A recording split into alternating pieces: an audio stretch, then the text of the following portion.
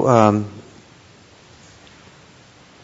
we're going through this fall the Satipatthana Sutta, the great discourse of the Buddha on the establishment of mindfulness. And we are getting near the end of it, but there's still 4 more sections, 4 more exercises or practices of mindfulness to be discussed.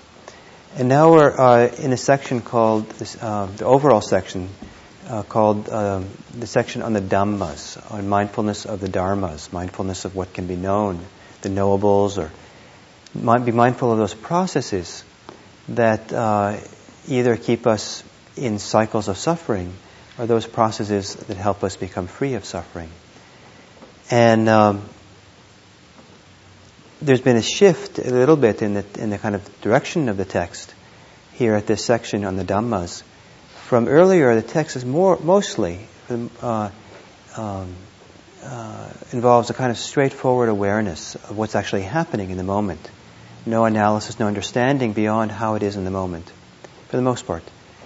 Now the text is involved in also doing that, but also being aware of how these things are part of a process, how keeps us in suffering, keeps us attached, or helps us to become free. If you go on a Vipassana retreat as taught at Spirit Rock or IMS, the instructions, so-called instructions, that coming from this part of the text, this last section of the text about the Dhammas, does usually not appear in the instruction part of the retreat. In the morning, usually on these retreats, people will give instructions for the day or for expanding the practice as we go along through the retreat. And then in the evening, there's a Dharma talk. And the next morning, they add another set of instructions, and instructions usually build over the days of the retreat.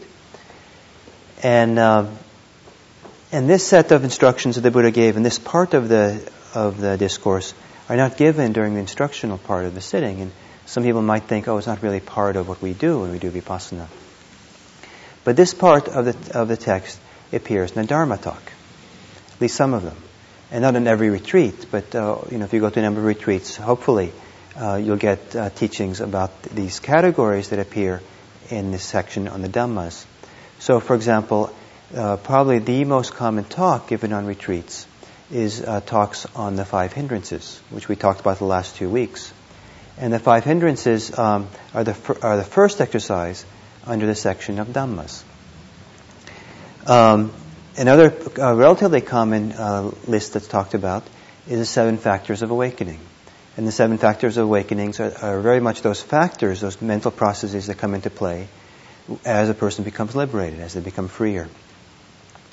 And then another section that might be covered on retreats is the 4 Noble Truths. And we talk about that a fair amount. And you might not realize that it's part of the instructions from this text to pay attention to it. It just kind of comes through as part of the Dharma talk. So that's 3 of the 5 exercises in this section. The last 2, they don't appear last in the list, but the last 2 now are not so commonly discussed. And in fact, probably you can go for 10 years in retreats, and at least one of them, and maybe you won't ever hear anything about in this kind of detail you find here. The one we'll be looking at today is called the 5 Aggregates.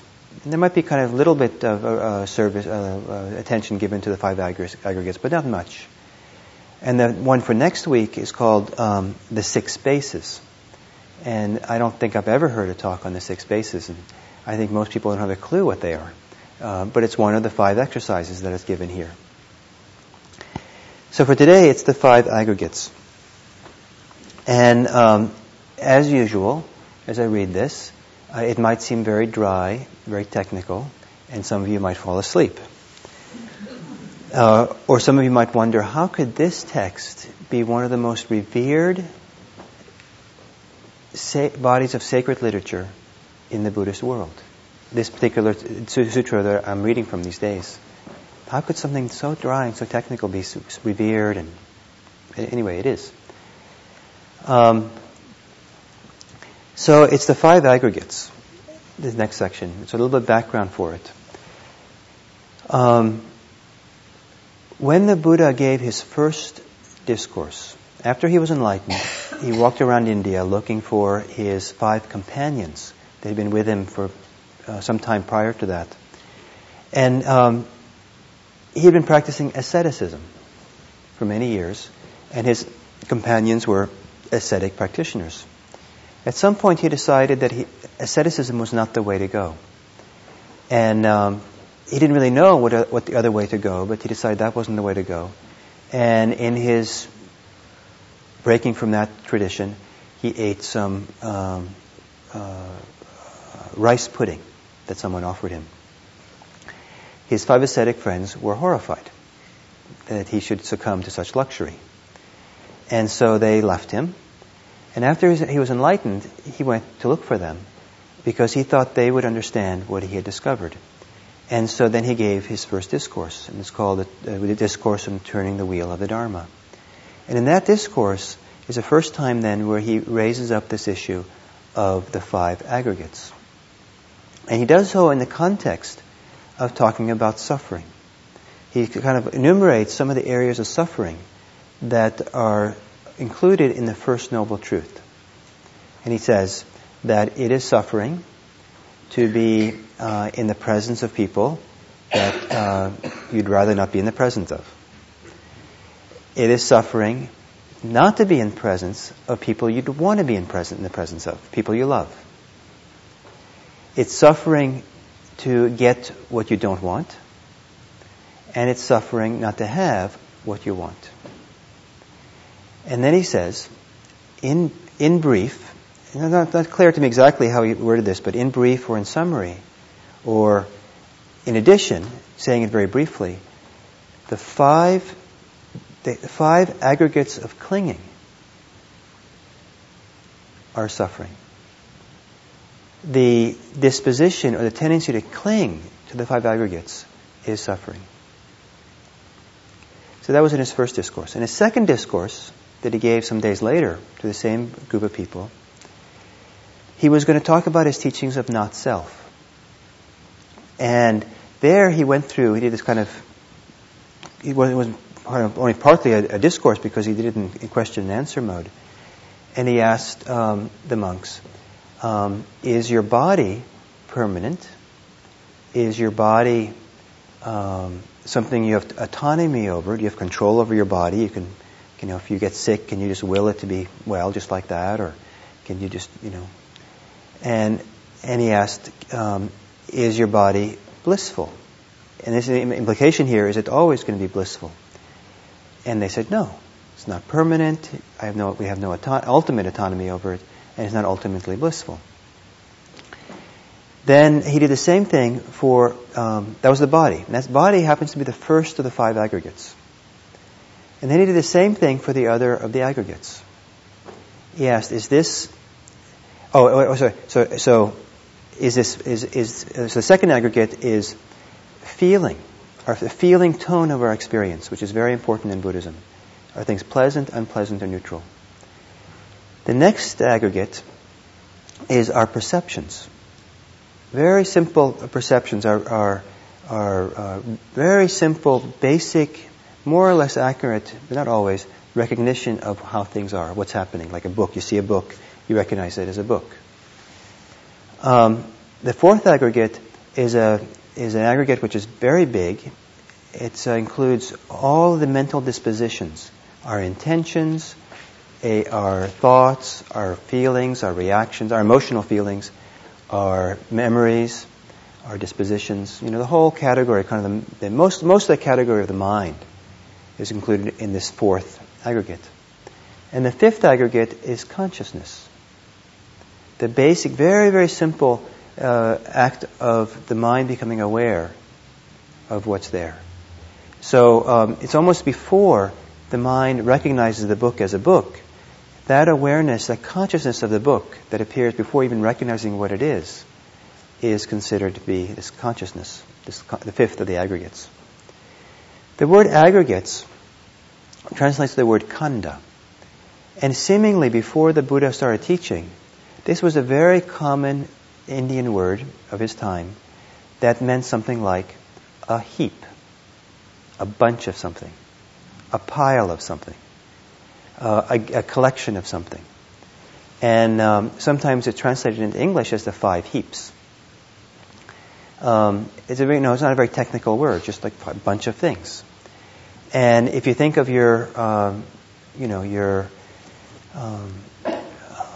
each of these 5 aggregates, there's a whole bunch of stuff that's included within it. So, for example, the 4th one of the mental dispositions, there's a lot of dispositions in there, a lot of thoughts, a lot of memories, a lot of feelings, a lot of intentions, a lot of things included. Perceptions, there's a whole slew of perceptions we're having all the time. Maybe you could, so the 5 piles, the 5 groupings of stuff. So he went through this and he said, is this permanent? Do you have autonomy over it? Is it blissful for each of the 5? And the ascetic friend says, no. We have no ultimate permanence. We can't find any ultimate permanence in our feelings that we have, in the perceptions we make, in our dispositions, our intentions, our thoughts, our memories. And also there's no ultimate permanency in consciousness, in the way that the Buddha was defining consciousness here. And the same thing for perceptions and for dispositions and consciousness. Nothing. Then he asked them the big question. And this is a question that enlightened them. So are you ready for this? I know you're falling asleep now. It's kind of tiring to go through these. But this is where, if you've been following carefully, if you've been hanging on to every word I've been saying, you'd be primed now for the next question. The next question is it appropriate to take that which is not permanent, that which you have no autonomy over, no control over, that which is not permanently, ultimately kind of blissful, as self? And they said no. And then they started the process of becoming free. These are people who've been practicing spiritual life for years as ascetics, or I don't know how else they practice. So in some sense they are primed, maybe to hear a little discourse and kind of have something change inside of them. But a lot of it was in ancient India, there was a tremendous pursuit for the true self. And people didn't know where to look for it, and they were looking for all kinds of places. And the Buddha said, you can't find in any of these places. If that's not the true self, is it appropriate to cling to it? No.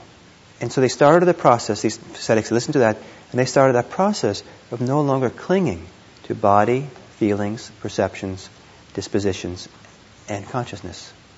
When they finished that process of not clinging to any of those 5, they were liberated. They became liberated like the Buddha. So one way of understanding the 5 aggregates, that's a very common way of understanding it, is that they are kind of the way that the Buddha divides up the psychophysical human being. That it's kind of like, in America we use the English system of measurements. We have feet and yards and miles. And in Europe, or most of the rest of the world, they have the metric system. And so they have centimeters and millimeters and meters and kilometers. And there's no ultimate truth, is there, to choosing one over the other? They say some is more convenient than others, easier to handle. But, it's just one way of dividing up measurement. And it's, just different ways. You could probably invent your own system of measurement based on some other categories, and it would just be valid too. So this is one way of understanding the psychophysical being, is to divide the being into these 5 aggregates. And the understanding in Buddhism is that our whole human experience of ourselves is included within these 5 aggregates. And that's how these 5 ascetics, I think, understood it. So that which we normally would take as our empirical self, that which we can experience and see and feel and touch and somehow be aware of, none of that, they realized, qualified as a self, as a sense of self, a place to cling to as self. And then they started the process of, these ascetics had probably given up a lot of attachments before that. After all, they were ascetics, right? They probably weren't attached to comfort and things. But maybe their last little clinging was the clinging to taking things personal, as a self in some way. So, and then throughout the Buddha's teaching career, he made references over and over again back to these 5 aggregates. They're very important for him for some reason.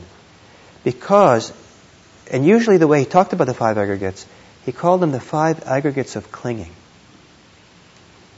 And here you'll see in a moment, that's how he talks about them here. Maybe it doesn't explain, who the psychophysical human being is. But what the Buddha is saying here is that our clinging, our suffering, one of the very important areas of our suffering has to do with the way we relate to our body, to our feelings, to our perceptions, to our dispositions, and to our consciousness.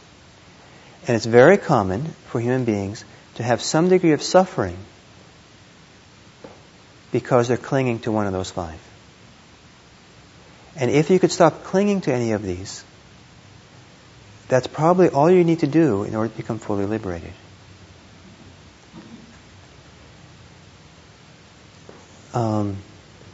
So here is the passage. Again, monks, a monk abides contemplating mind objects as mind objects, in terms of the 5 aggregates affected by clinging. And how does a monk abide contemplating mind objects as mind objects, in terms of the 5 aggregates affected by clinging?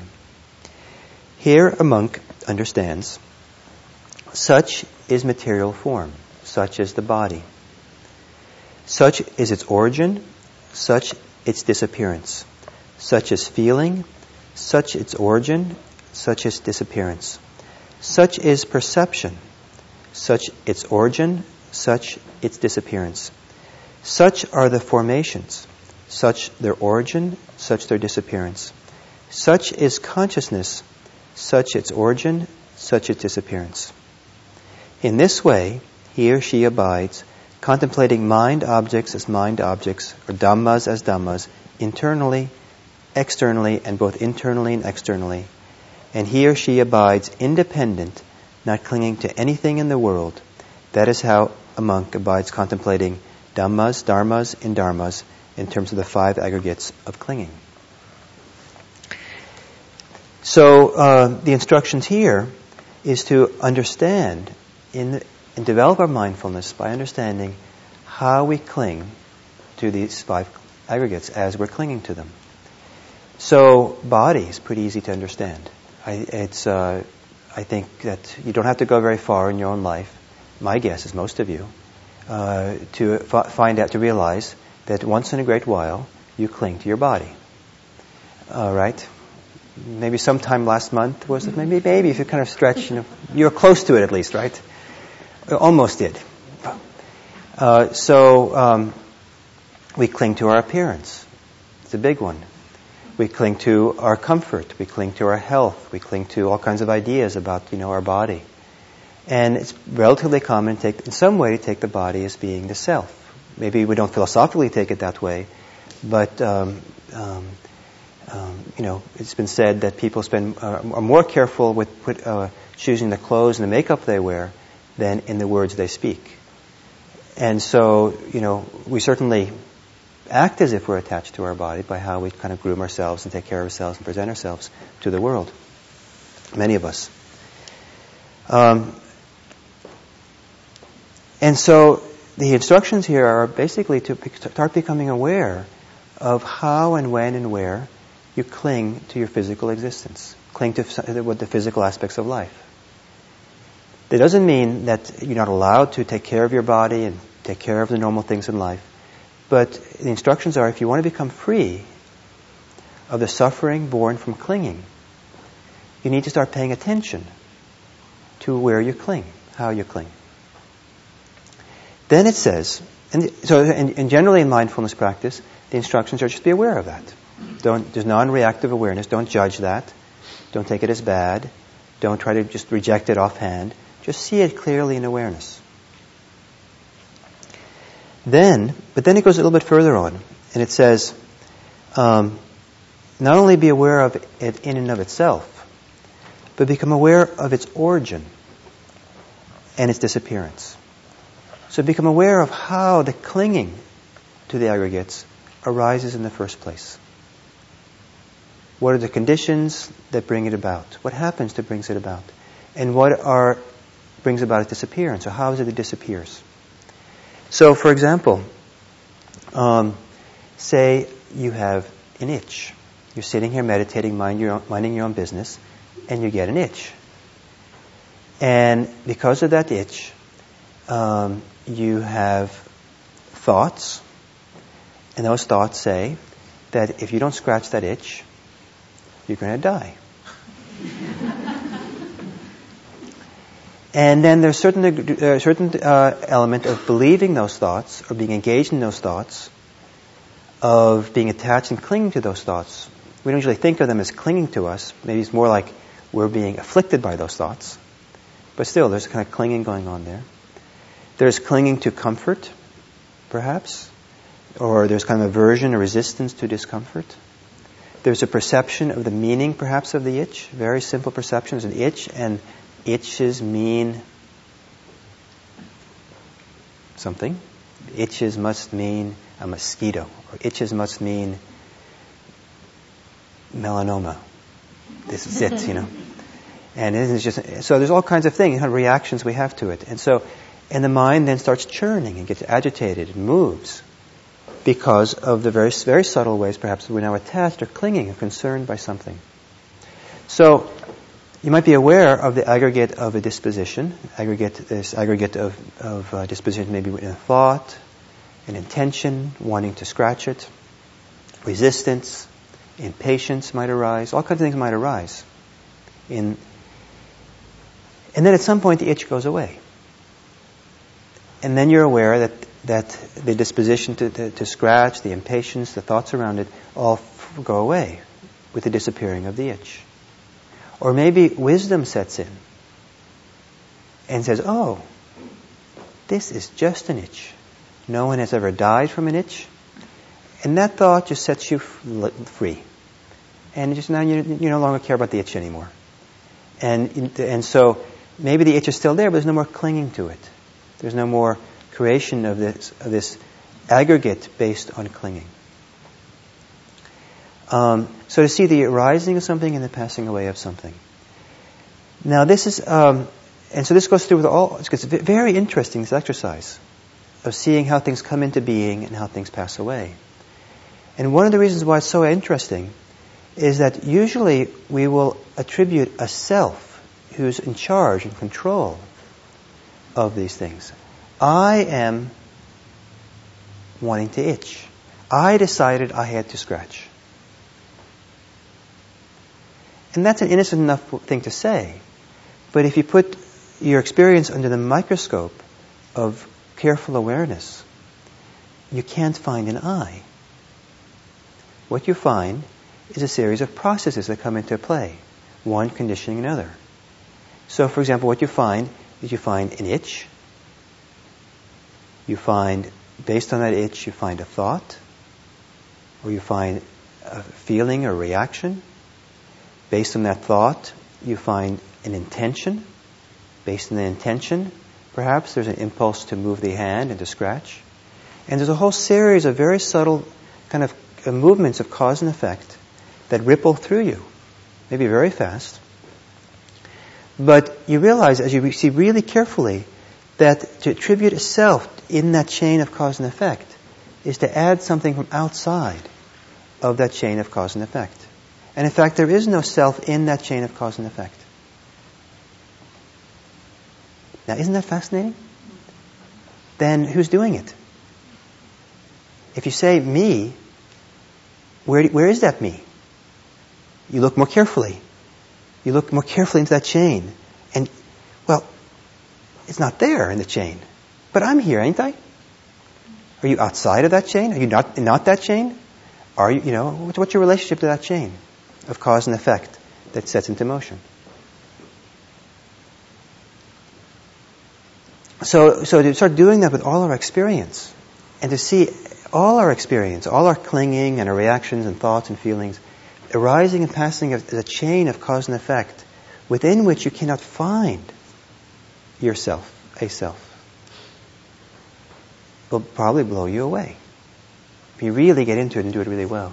Some people get frightened at this point in the meditation. Up until that point they're sitting in meditative bliss. And then they look more carefully and they realize, I can't find myself in that bliss. Wait a minute, did I leave myself at home? Or, if I'm not in that bliss, or if I'm not in relationship to that bliss, so you can't find, if you look carefully in this cause of chain and effect, where the self is. The reason to do this kind of analysis is so to help you to relax. Because, according to the Buddhist analysis, the notion of taking things personally, or identify with things, you can do it in a kind of ordinary way, but it's the identification with our body, feelings, perceptions, dispositions, and consciousness as a self, or as somehow defining who you are, is a condition for further suffering. And if you can let go of any need to find or attribute or hold on to that as a self, to use it, this is who I am, that is a condition for becoming freer. If you're no longer clinging to your good looks, this defines who I am. Or clinging to your bad looks, this defines who I am. And that's not who you don't care how you look. That's not who you don't think, that's not who you base yourself on being as a human being. Then you're free from your looks. If you don't care, if you don't base yourself in your comfort or discomfort, then the comfort and discomfort that happens doesn't imbalance you, doesn't cause the mind to react or create a sense of self. Our dispositions are such a huge category. Our opinions. Are you your opinions? The way some people act, you think they are. Sometimes I act as if my opinions are, who I am, because I sure want people to know that I have those opinions. Because if they know I have that opinion, they're going to think really good of me. And then they'll know what a good self I am. So it isn't just simply that I'm attached to having a good self. I'm attached to having them have a good attachment, good sense, or a good idea of who myself is. But if I'm not concerned about using my opinions to define who I am and to prove who I am, then I'm free to a certain extent from my opinions.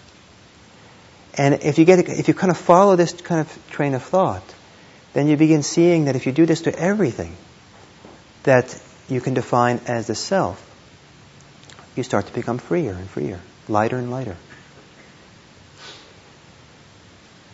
The Buddha gave 4 different ways, erroneous ways, which you can take the 5 aggregates as the self. Each of the ones are all together. One is to equate the self with one of the aggregates. The body is form. The body is the self. Or no, I know my body's not myself, but I know, feelings are not myself because they come and go. I know perceptions are not myself. Because, but my thoughts, that's really who I am, isn't it? Or some people who've studied a lot of Eastern religion might say, all those things are not self, but consciousness is the self, isn't it? That must surely qualify. And so it's kind of a 1-to-1 equation that one of the aggregates is the self. That's one erroneous view. The other erroneous view is that the self is a part, kind of above or outside the aggregates, but controls them. So I know that I'm not the 5 aggregates, but I'm somehow, just outside, kind of controlling it. The other erroneous view is that the view that the self is not the same thing as the aggregates, but the self is found within the aggregates, like some core, or like kernel within, in the middle of our being, find there. And the fourth one is that, which is somewhat interesting, because the way some religious or some people think, is from the Buddhist point of view, it's erroneous to consider that the self there is includes the five aggregates. That the self is this huge, kind of like the cosmic self. That, the whole cosmos is self, or everything is self, or the self is one with everything, and the five aggregates are included within that. And the reason why the Buddha, I think, is calling all of these erroneous views is that when you do this very careful looking at your empirical experience, you realize it doesn't make any sense to impute, to theorize, to intuit that any of these things actually are the case. They're all conclusions that people come with when they generalize, when they're not really paying very careful attention to the mind-body process. And they're not needed. You don't need to come to any conclusions about what the self is. And that's one of the great contributions of the Buddha to the life of liberation, is that in becoming liberated, it's not necessary to have any theory or any intuition or any perception of having to do with the nature of the self. You don't have to be involved in the self-thing game. You don't have to find the true self or figure out, the self is not part of the game. What's part of the game is learning to, very simply, to stop clinging, to let go of clinging. And one of the primary places we cling to is the five aggregates, in some way or other.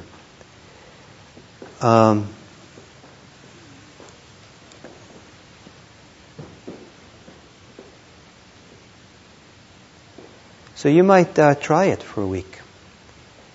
Look at these, memorize these five qualities. Take the Buddha's, metric system to heart for a week. Just take it, this is the way he measured the human being. And there are other ways, but this is his way. And the idea is that all our human experience, all of ourself, of kind of psychophysical being, can be put in one of these five categories. So kind of look at what's happening in your life. Look at your suffering when you're suffering. Look at your experience. And then see where clinging arises.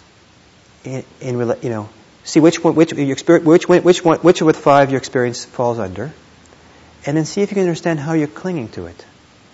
Or how you're clinging to it by taking it as yourself. By identifying with it. And see if it's necessary to identify with it. See if it's possible to free yourself from that. Kind of look at these five aggregates. Look how they work in your life. And perhaps it will become useful exercise for you. Remember that the first people that the Buddha enlightened, he enlightened in these two discourses where he pointed to the five aggregates as a place for them to pay attention and to see where their experience is. The last thing I would like to say is that the Pali word for clinging in this discussion here is upadana. And very interestingly, upadana has double meaning.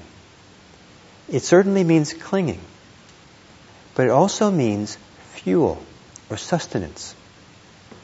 Like a fire, the fuel for a fire is called upadana. It keeps the fire burning. But there's a kind of a notion in India, ancient India, that fire, as it's burning off the log, is also clinging to the log.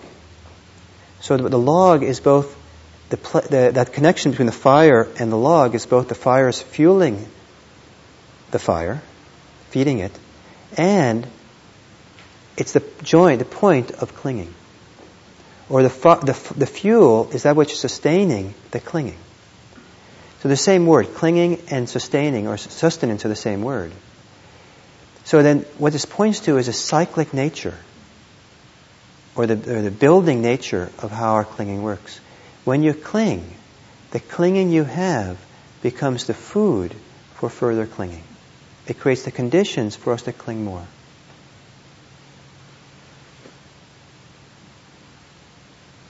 So stop feeding it. So that's my thoughts. So we have about 5 minutes, and I hope it was clear enough. So what's your thoughts about that? And yes? Could you repeat Just say them all again. The first one is usually understood as body, but it also sometimes is taken as to be form, any kind of form. If you know, if some of you know the Heart Sutra, the Heart Sutra uses the 5 aggregates as one of the first things it talks about. And when I was first introduced to the 5 aggregates was in the form of the Heart Sutra, the Mahayana discourse, where it negates them in a certain way. And because they negate them, I thought, there's no need to learn them. But actually, you're supposed to know them really well, and then you understand how they can be negated. You don't overlook them.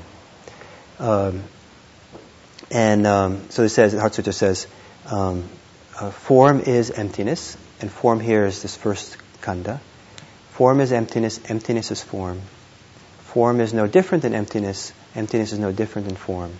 And the same is true of the other 5, or the other 4 skandhas. So we're talking about the 5 skandhas here in the Heart Sutra. So form, or the body, the feeling tone of our experience, our perception,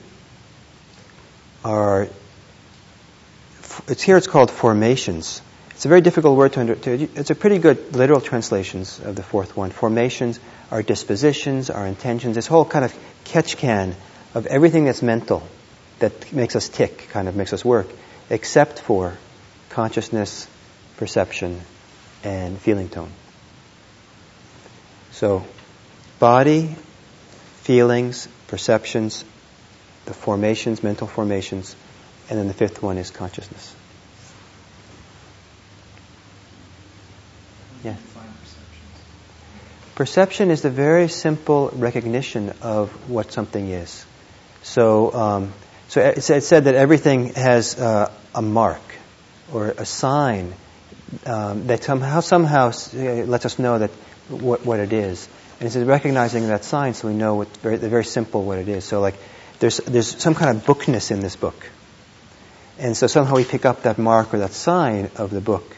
And that very simple recognition of a book is perception. Perception might not be it's probably not a good translation of the word sanya. But scholars have gone round and around to try to come up with a better word into English, and people keep coming back to perception. It lends itself to some confusion in English because we have other meanings for perception. Sometimes it's synonymous almost with being conscious.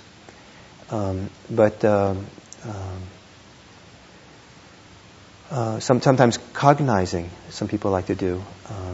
But that's maybe lends itself to being very complicated. I had one that I used to like.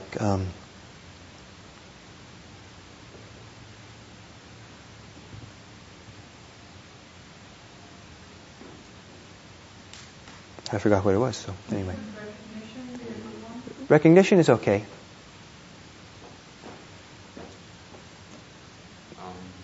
Does that answer well enough? I guess, what is it that recognizes these 5 heaps as self? There's no need to ask that question or to answer that question. It's an obvious question to ask, but it's you don't have not necessary to ask who is it that's experiencing the experience. Perception is perceiving these things happening. And it's enough just to leave it at that. Perception is happening. Because if you start saying who, then you have to look for that who. And where are you going to find it? What is taking form, let's say, as self? Clinging is creating the self. Okay, so... according to this kind of analysis, there is no... none of the 5 aggregates qualify as the self. Then the question someone might ask, is there something apart from the 5 aggregates which qualifies as a self? And one of the answers would be, well, if it's apart from the 5 aggregates, it's outside of our empirical experience. And so it's not relevant to this whole game. I guess I'm not wondering where the true self plays in, but where the false self, would it be like in dispositions? Or? Yes, it's a disposition. Okay. It's an idea, it's an intention, it's a disposition of the mind. Yes? I guess I'm trying to figure out what the relationship is between there being a healthy place as human beings to have an understanding of what our beliefs are, what we feel, to have awareness of what we call self. Yeah. And I'm thinking especially because I work with teenagers, Yeah. and part of developmentally that's a really crucial Right. learning aspect of that age. Starting to learn to think for themselves and Right. know what are their needs versus their parents' Right. needs, societies, all that. And I'm wondering, and one of the questions that kind of comes up in sort of transpersonal psychology is it necessary to develop the self before you can let go of the self? Right. Right. So I'm wondering, is this sort of exercising of recognizing what we take to be the self and then setting an intention to not attach to that, to let go of that. Yeah. Is that sort of more like later in life a maturing process? Where's that other piece again? It could be. It's a big question you ask. Good one. I do know, because I was reminded yesterday, I was talking with Jack Engler, who's the psychotherapist and researcher who was the first one to say in the literature, you have to have a strong sense of self in order to be able to let go of a sense of self. And he is horrified he wrote this great article about this topic, and he's horrified that all people ever know remember is that phrase. So that they take it out of context. So I don't know if I'll answer your question directly. Maybe it's an ongoing discussion. But, understanding our beliefs is a very important thing. And finding our beliefs, finding what we understand and believe is a very important process for adults also, not just teenagers. And in a kind of very general sense, to understand who the self is important. The Buddha, it's part of what Buddha said, it's important to understand who the self is. But he was talking kind of in very general terms. What he meant by that is understanding things like our beliefs, our reactions, our dispositions, our body, and understanding all the different elements that generally make up this thing. We kind of say me over here, Gil. But what he doesn't want to do is to posit some kind of essentialist kind of self, the self, the true self, because we tend to, or some kind of self that we posit some kind of self, or have some intuition that there is a self here, and then we attach to something as this is who I really am. Once we say that, the danger is once we say I'm looking for my true self, or finding myself, or developing myself, then that concept of self is a magnet for a lot of other cultural ideas and personal and familiar ideas of what it means to have a self. Some of them which cause a lot of suffering. A lot of the things that therapists want individuals to do in therapy, Buddhists want them to do also. But they simply wouldn't say you're developing a self.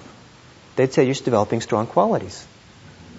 You're developing integrity, you're developing strong powers of observation, you're developing your abilities for compassion and for kindness and for discernment and all kinds of things. You're developing these things to a great degree. But, they're a little bit uncomfortable saying, well, you're developing yourself in the process of doing that. Unless you're talking kind of colloquially, kind of loosely. Is that at all helpful?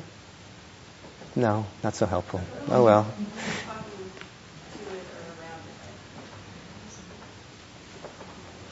Yes. Last one, and then we'll stop.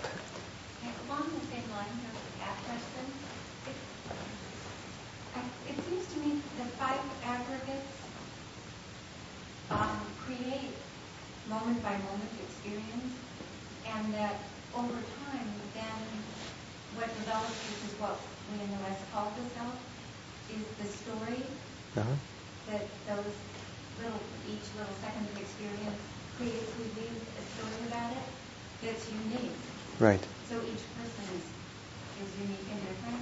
Right. And I've noticed that my story changes. Right. That's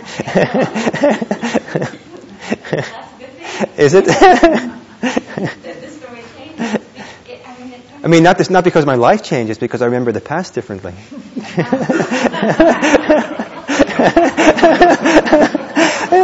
Well, that's who I was. That's who I am.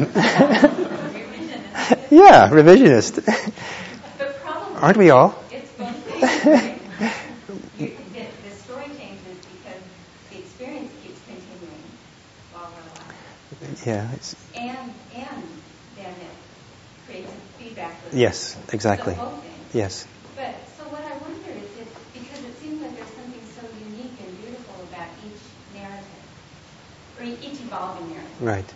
That maybe, I don't care whether we call it a self or call it a narrative or call it something else, but it seems like maybe there is a way to have that with the recognition of how it evolves in a way that releases us from so much suffering. Yes, I agree completely. I don't think we're supposed to simply forget our personal story and background and all that.